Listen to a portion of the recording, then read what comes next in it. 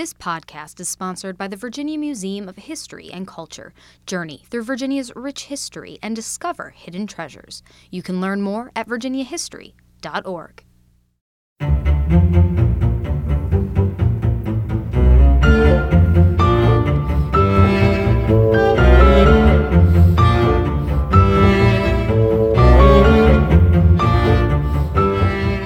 Hello and welcome back to How We Got Here, Season 2.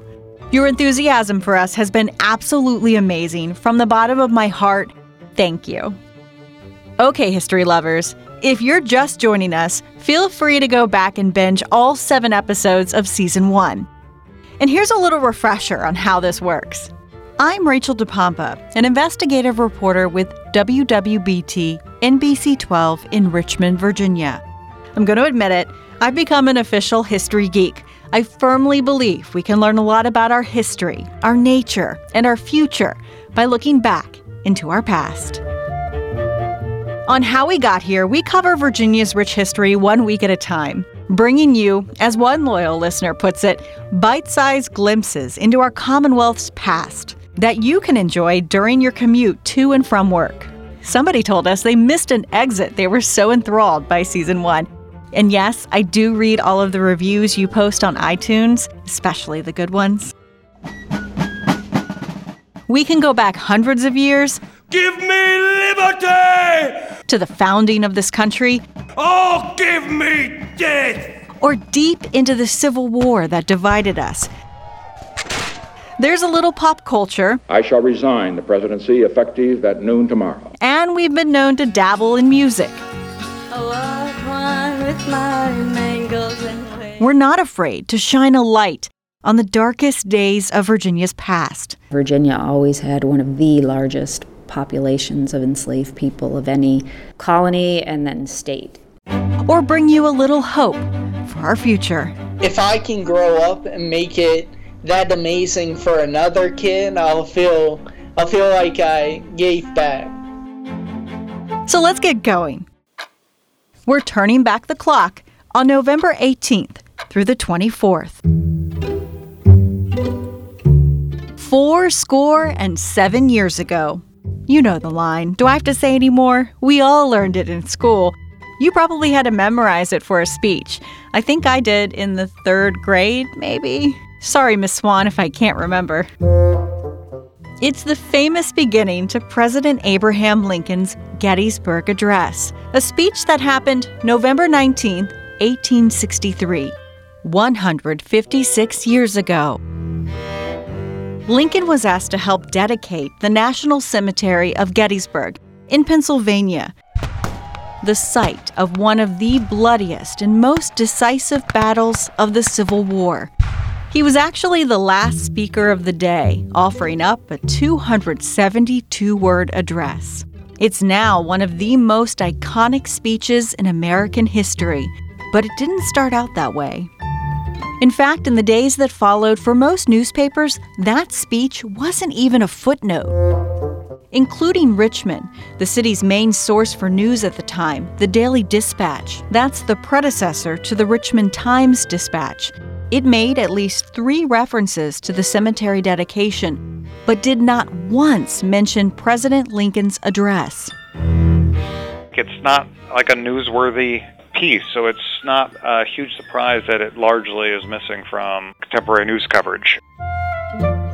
That's Robert Nelson with the University of Richmond. We found him mentioned in a Richmond Times-Dispatch article while we were researching this topic. He has a PhD in American Studies. Much of his work is focused on the Civil War. He's also the director of the Digital Scholarship Lab, which is why he spent so much time combing through old newspapers. Kind of odd job. I'm an odd historian in that I work in the Digital Scholarship Lab, direct this, and we're a digital humanities center, and we're experimenting with different techniques of using computers and computation to explore topics in American history, and also using digital media to present topics in interesting and different ways. And he's not surprised Lincoln got such little coverage that week in 1863, not only here in Richmond, but across the country. Before Lincoln even took the stage, famed orator Edward Everett spoke for 2 hours. Yeah, poor Everett. Poor Edward Everett. I guess it's 13,000 word address, 2 hours is, it's not surprising. Everett was really famed as an orator. He'd been a minister, he'd been president of Harvard College, he'd been senator, and I think he was a Secretary of State as well. He was, I believe, in his late 60s at that point. He dies in 1865, if I remember correctly. So not long after this. And he had spent several years before the Civil War and during the Civil War, he was basically on a almost perpetual speaking tour. He really was considered one of the greatest speakers, maybe the greatest orator in America in that moment, which is why he gave the main speech that day. And you heard me right. If you're still pondering this, I know I was. Edward Everett spoke for 2 hours. Can you imagine that happening today? No, but that was, you don't have television, right? The oratory is an art of the day in the 19th century, so that's not unusual. I'm just giving like a Lincoln example. Think of the Lincoln-Douglas debates. They traveled around and they would debate for hours and hours and hours, and did this for weeks on end. A different time and a different attention span. Nelson says Everett took the brunt of the mockery in Confederate newspapers, including the Richmond Daily Dispatch. Remember, it's 1863. He was a really accomplished orator, and even the Dispatch, they really make fun of him and rip into him. They say he would have been a coward. They kind of belittle him as somebody who couldn't have fought at Gettysburg, but he was 69 years old. They don't mention that. Nelson says there was even a disparity in how papers in the North covered the speech, if they did at all. That's because at the time you had Republican-leaning papers and Democrat-leaning ones. This is never more evident than when the editorial board for the Patriot News in Harrisburg, Pennsylvania, retracted a 150-year-old editorial where it had said Lincoln's, quote, silly remarks at Gettysburg were deserving of the, quote, veil of oblivion. Yeah, they got that one wrong. They really got that one wrong. That is not unusual for partisan opponents of Lincoln to just, mock and belittle things that your opponent said. So that was not uncommon. They weren't alone in taking every opportunity to take potshots at their political opponents. Though it was just the last speech of the day, his 3-minute address was quite extraordinary. He helped bring the country together, especially the North, when it was so divided over its views of the war. They obviously do not know that this war is going to last about a year and a half more. They're in the midst of this hellish war. They've seen tens of thousands of men die, thousands of them on this very battlefield, and to try and wrestle some higher purpose from this massive loss of life is, one of Lincoln's aims as a president and as an orator on this particular occasion. But it's a great piece of oratory, and from a man who obviously would be, less than 2 years later, would be assassinated and held up as a kind of national martyr and hero, for this kind of beautiful piece of oratory to live on is, in that respect, not surprising. Lincoln even gave a disclaimer during his speech, saying, quote, the world will little note nor long remember what we say here. How's that for irony? Yeah. It's a great line. And it's wonderful when that's sketched in stone at your monument because it emphasizes modesty. But he was also, it's appropriate. It's rhetorically appropriate for the occasion because he's trying to draw attention to the sacrifice of the men who gave their lives on that battlefield. 76 years ago this week. The Gettysburg Address. In it, Lincoln brought forth, on this continent, a new birth of freedom, even if it wasn't covered in all the local papers.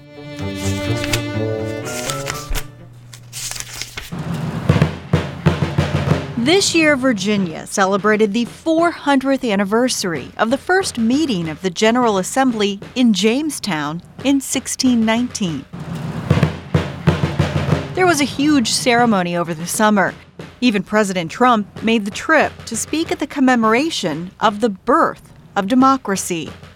To every Virginian and every legislator with us today, congratulations on 4 incredible centuries of history, heritage, and commitment to the righteous cause of American self-government.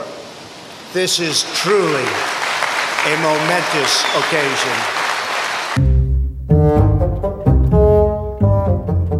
Virginia boasts the oldest continuous lawmaking body in the Western Hemisphere, and the General Assembly still meets today. But it was actually the year before 1619 that the groundwork was laid for our form of government that lives on today. It was November 18th, 1618. What we now know as Virginia was then just a colony overseen by the Virginia Company of London.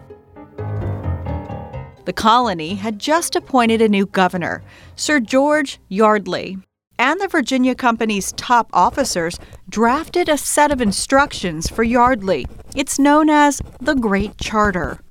This document detailed how the colony's finances should be handled, as well as how it should be governed. But the Virginia Company's reputation wasn't as polished as they wanted. Tales of a strange regime made their way across the Atlantic to England, and the company needed to convince people that Virginia was an acceptable place to live. One of the ways they did this was through the Great Charter of 1618, which authorized the creation of a Council of State and General Assembly. An assembly whose main purpose was to introduce, quote, just laws for the happy guiding and governing of the people.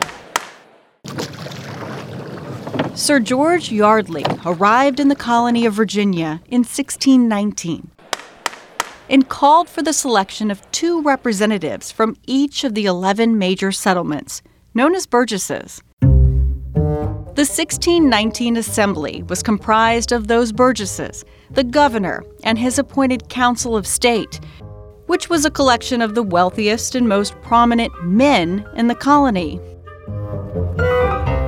Here's something you may not have known.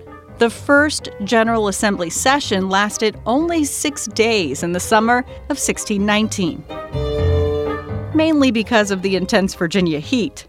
One man died during the session. It was so hot. But those 6 hot days in Virginia would transform the way of life and government for millions, perhaps billions of people in the following 4 centuries. Democracy was born out of the Great Charter, drafted on November 18th, 1618 in Virginia. Little did the Virginia Company of London know that set of instructions for an incoming governor would influence the very future of the Western Hemisphere.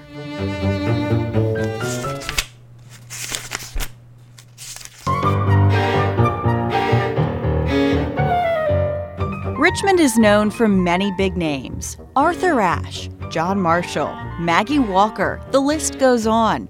But a lesser-known and equally important woman grew up in the River City. She helped usher in a new era of Southern literature, namely the way women are portrayed. And on November 21st, 1945, Ellen Glasgow suffered her 4th heart attack and died in her sleep in her home on West Main Street. It still stands today, about a block from Richmond's most famous hotel, the Jefferson. Glasgow was a Virginia-born, Pulitzer Prize-winning novelist whose realistic depictions of women's life in the South made her famous. Born into an aristocratic Virginia family in April 1873, Glasgow wasn't like many of her peers. She was educated at home due to poor health, but that didn't stop her from reading deeply into topics like philosophy and social and political theory. The Civil War ended several years before Glasgow was born, but society in the South was still evolving as she was growing up. And Glasgow was well aware of the enormous social and economic changes that took place in her home state in the decades before her birth. In 1897, Glasgow anonymously published her first novel called The Descendant. She was just 24 years old. It was so well received, it allowed her to launch a series of novels focused on the upheaval of society and politics in the years leading up to the Civil War. A few years later, she would travel to England, returning to the Commonwealth as an enthusiastic supporter of women's suffrage, helping to establish the Equal Suffrage League of Virginia in 1909. And she wasn't just avid about the vote. Glasgow served as president of the Richmond SPCA for 21 years and was the driving force behind opening a shelter, one of the first in the entire country, in 1924. I have to go off the deep end here, guys. I have a ghost story for you. This is it. Don't get scared now. For more than half a century, Glasgow lived in that home on West Main Street in Richmond and wrote many of her novels within the walls of a second-floor study, clacking away on her typewriter.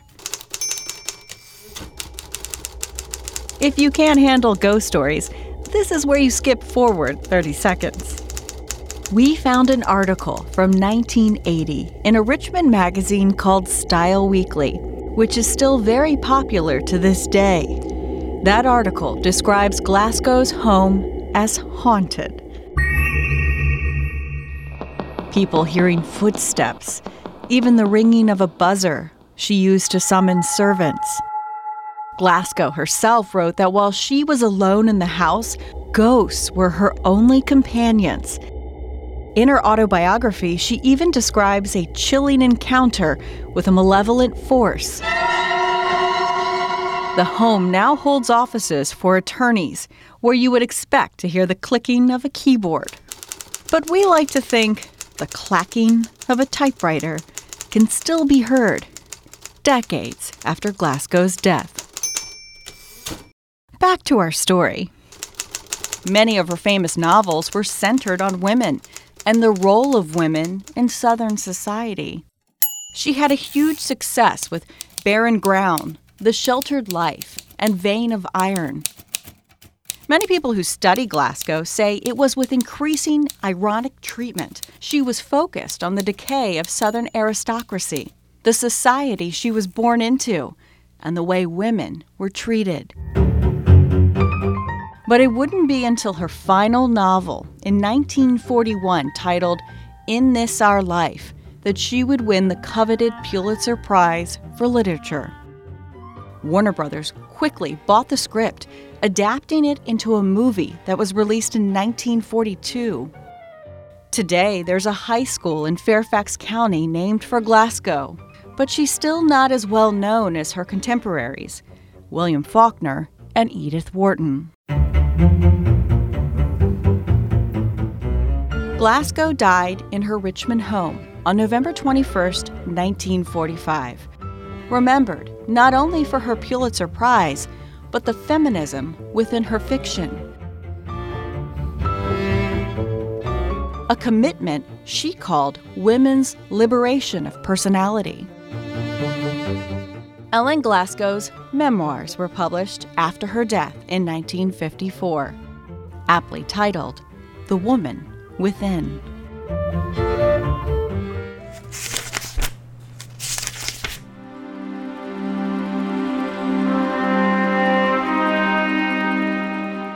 It's the moment. for baby boomers.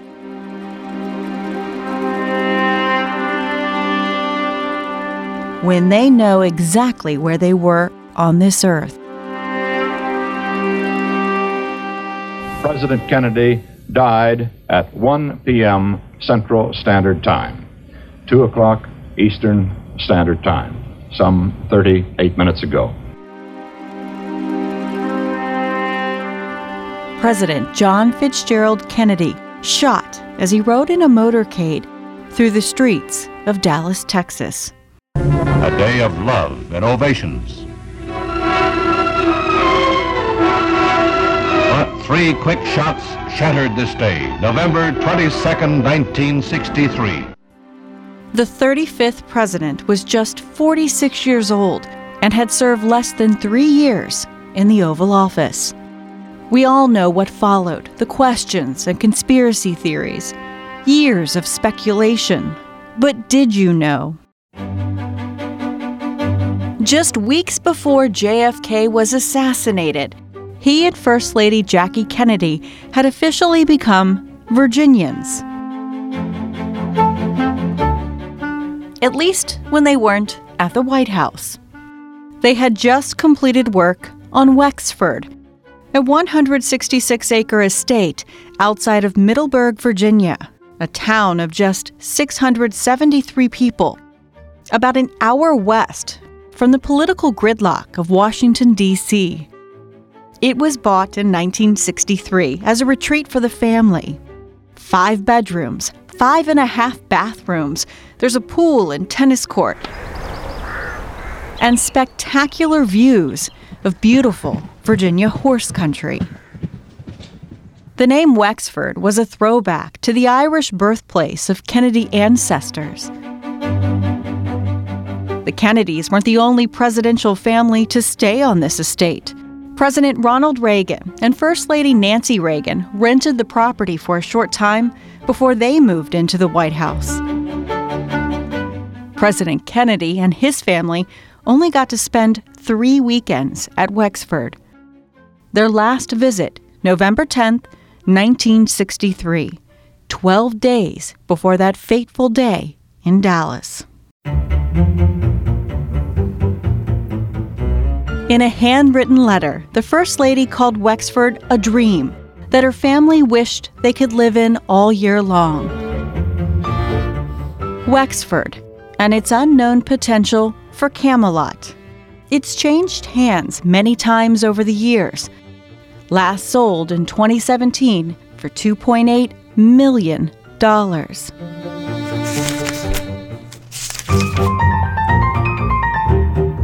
We certainly can't take you through history in November without a little turkey. Many families have their own Thanksgiving tradition. In my family, no one wants that canned cranberry sauce on the table. Well, except my brother John. But he loves this podcast, and he got me into podcasts, so I'll let it slide. There's a ceremony that goes back 3 centuries in Virginia. That's unusual, to say the least, and lives on to this day. Each Thanksgiving, hundreds gather at the Executive Mansion in Richmond. That's the home of our governor. They watch tribal members of the Mattaponi and Pamunkey offer the governor wild game. The governor presides over the ceremony,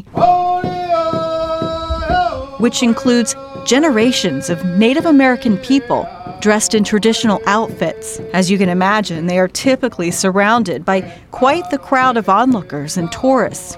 In recent years, they've presented 2 trussed deer. That means their legs are bound and they're hanging upside down from a pole.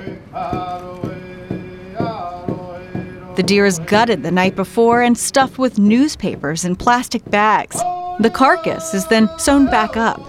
It's quite the scene, just steps away from the governor's front door. Most of the time, the deer is donated to the charity Hunters for the Hungry, which serves venison to people in need. But traditions are meant to be tweaked. Thank you very much for attending this important event today. In 2010, then Virginia Governor Bob McDonnell had the mansion's chef prepare the offering for dinner. It's said McDonnell enjoyed the meal. It's a tradition that dates back 342 years to 1677, when the Treaty of Middle Plantation was signed.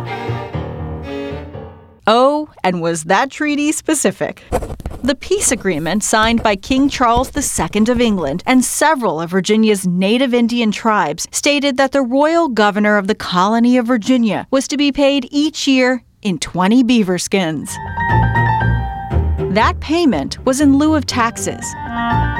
It actually was first delivered at the, quote, going away of geese yearly.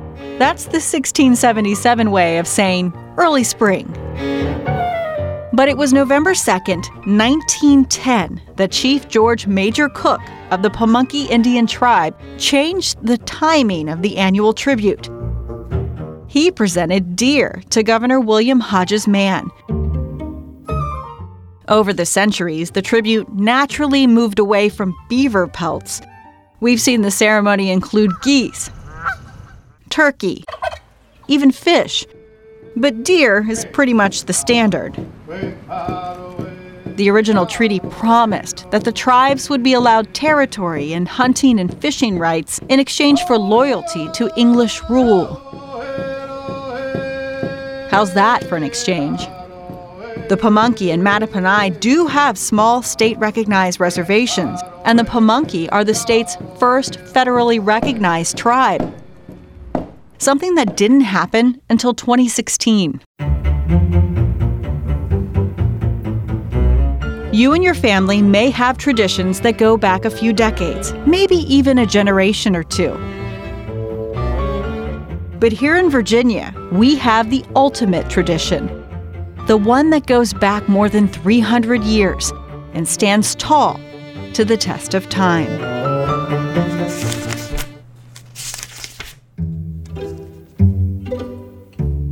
For many of the segments on how we got here, we're talking about history that can be found in a book or online. But there is plenty of tangible history all around us, especially in Central Virginia.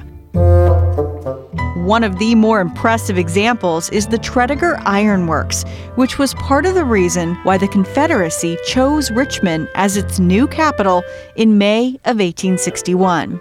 We get that question a lot from visitors of, so why was Richmond the capital of the Confederacy? It seems really uncomfortably close to Washington, D.C., and a lot of that does come back to the centrality of industry in Richmond. That's Stephanie Arduini. She's the director of education at the American Civil War Museum, which recently opened up in a new building on the exact spot where the main Tredegar foundry once stood. So visitors walk up through an archway that was part of the original central foundry for the Tredegar Iron Works. About 3 sides of the lobby are the ruin wall from that main original central foundry that helped to create a lot of the products that made the Tredegar Iron Works one of the largest ironworks in the country. She blames her father for getting her into history. She moved to Richmond about 5 years ago. My husband and I were living in Seattle and had a kid and wanted to be closer to the family. So he's from Virginia, and this is decidedly closer than the other side of the Continental Divide. And it was on November 18, 1861, that the 5th session of the Provisional Confederate Congress met in Richmond, a meeting that would have likely been held in the former capital of Montgomery, Alabama, if not for the big business in Richmond, including Tredegar.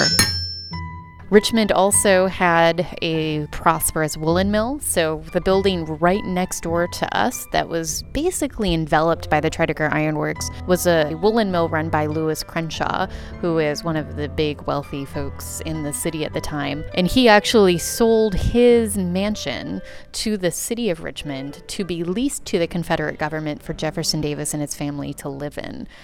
He also was involved in a flour mill, so there was a huge flour industry using the water power, especially from the canals and rivers. And as we talked about in Season 1, Richmond was one of the largest sites of the domestic slave trade. So there was a lot of money here. There was a lot of banking happening here. And that was appealing to the Confederacy, both as resources, but also as an urban center for the Confederacy. And for Tredegar Iron Works, business was booming from the start in the 1830s. The Transcontinental Railroad is building out west. And when you're making things out of iron, a good thing to make out of iron are railroad ties, railroad spikes, car wheels for those railroad cars. And that's where Tredegar really started to move and get a lot of its business. Within the first 15 years of its founding, the owner brought in a graduate of West Point named Joseph Reed Anderson. When he got involved in the ironworks, he brought his knowledge of how the military works and started suggesting, like, hey guys, you know a good place to get some money? Sell things to the government, sell things to the military. So they started also making military equipment and weapons here at the Tredegar Iron Works. The railroad still was the bread and butter of what they were doing, but they were innovating and trying new and different products, including things like cannons. And they were selling those cannons to all kinds of customers, including state militias. The ironworks had been selling armaments, so these cannons, to the United States government, which then put some of them down at Fort Sumter in Charleston Harbor, as well as to state militias like South Carolina. And so when it comes to those first shots of the Civil War at Fort Sumter, there were cannons that were originally made here at Tredegar, likely in this building that we're sitting within the ruins of, cast here at the Tredegar Iron Works, shooting at each other. Astounding to think about. My producer, Colton, actually threatened to resign if I didn't say that. He did this interview over at Tredegar, and he could not believe that Richmond-made cannons played such a role in the beginning of the Civil War. And I have to say, Colton is right. That is pretty incredible. And get this. Over half of the cannons used by the Confederacy during the Civil War were made at Tredegar. And you can only imagine the conditions inside the foundry on a hot summer day in Virginia. You're dealing with fire and heat all the time. Noxious from the smells of the coal, as well as the melted iron and the chemicals you use to do welding and things like that. It would have been incredibly noisy from the sound of these machines. And you can see some historical machines that were used in ironworking around our property. These are gigantic metal things. And it wasn't just a few people working inside. Workers were packed in there to get as much done as possible. So imagining the energy from just people moving around, the energy from the heat, the machines moving, whole systems of belts and pulleys and drive shafts all moving, in addition to the big dangerous machinery and the molten metal that you were working with. So this was not something that could be done lightly. In fact, one of the most famous warships in history got her armor from the Tredegar Iron Works, the CSS Virginia, the first ever ironclad. The iron plating for the Virginia, what's also sometimes known as the Merrimack, its former iteration, was developed, rolled, and manufactured here at the Tredegar Iron Works. Iron that was 2 inches thick wrapped around the Virginia, protecting it from almost any attack. Okay, we have to go down this rabbit hole. In March of 1862, the Virginia terrorized Hampton Roads, destroying 2 Union ships and running a third aground, setting up the most famous naval duel in history the next day as the ironclads Virginia and USS Monitor battled to a draw. You can see this massive anchor from the CSS Virginia sitting right outside the American Civil War Museum. And massive is an understatement here. It's hard to believe that thing was ever attached to a ship. But back to our story. Joseph Reed Anderson bought Tredegar Iron Works in the 1850s and was a big proponent of Virginia seceding from the Union. He was out there, with the secession parades as Virginia was debating what to do. And he's like, nope, join the Confederacy. 100% with that. And he actually joined the Confederate military as a general for a while before they said, yeah, you got to go back. You got to go back and run your ironworks because we need those products. That's essential. And you need to make sure that that continues to operate. But things changed for Anderson as quickly as they changed for the Confederacy. By the end of the war, he was right there having conversations about, okay, the United States Army just marched into Richmond. It's April 1865. I can see what's coming next. Lee is being pursued by Grant out west of the city. Davis and the rest of the Confederate government are gone. Who knows what's next?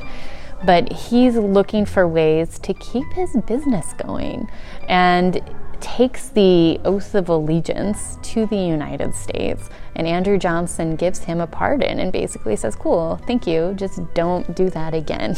Don't make any more cannons that could be used against us. From Confederate general to taking an oath of allegiance to the United States, one thing stayed constant with Anderson: his business. And it was a business that relied on its employees, many of them free and enslaved blacks.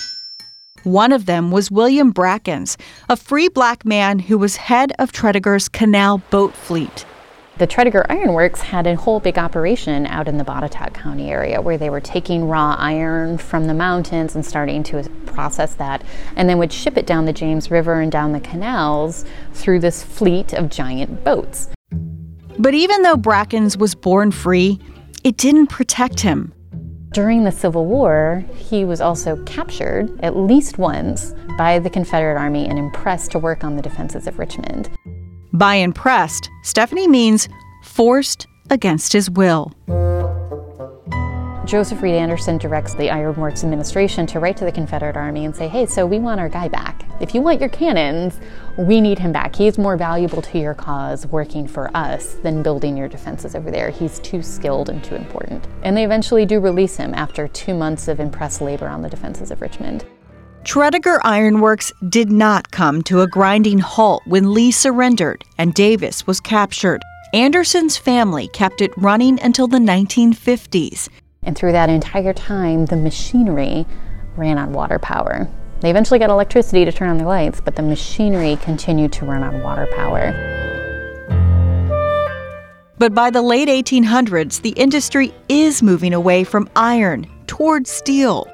And the Tredegar Iron Works never really switches to steel, so that hampers its ability to grow its business much beyond what it had already been doing. Production continues until 1952, when a fire destroyed most of the buildings. And in 2000, the National Park Service developed Tredegar Iron Works as a primary visitor center for battlefields around Richmond, and the American Civil War Museum finished its renovation of the Cannon Foundry this past summer. Tredegar Iron Works was a gem of Richmond that helped lure the Confederacy to Virginia when they chose a new capital in 1861. Their Provisional Congress meeting for the 5th time on November 18th that year. The ironworks would have an immense influence on the future of the United States and life in the River City before, during, and for nearly 90 years after the Civil War. Tangible history you can go visit today to better understand how we got here. This podcast is recorded by WWBT NBC 12 in Richmond, Virginia. Thank you to Digital Director Kate Albright for meeting our earlier than normal fake deadlines. And to Executive Producer Colton Weekly. He recently got married, guys. Everyone say congrats. And a special shout out to our guest this episode, Stephanie Arduini with the American Civil War Museum. You must check out Tredegar if you ever visit Richmond. And to Robert Nelson from the University of Richmond. Next week on episode 2. The death of the oldest electric streetcar system in America. They were loud. They rattled. You could always hear them coming. Well, sometimes people could. Other times they just walked in front of them. There were plenty of streetcar casualties.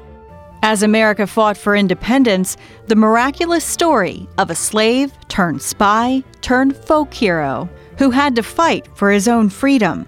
James's espionage, the intelligence he's able to gather, and the role that he played, it's why we're here today. And as you start to think about Thanksgiving this year, we've got the lowdown on how it all began. Plus, not that you were thinking about it, but we'll tell you how it became illegal in Virginia to duel to the death. The King's Prime Minister, Lord North, took it like a ball to the breast, meaning as if he'd been shot, and said, "My God, it is over." And the day the Americans stunned the Redcoats. If you like this podcast, please support local journalism. You can find stories like this from a little more recent history at NBC12.com. And if you don't mind, and you use Apple Podcasts, rate and review us. It really does help others find us. If you have any questions or ideas, email us at howwegothere@NBC12.com. We'll be back in your life next Monday.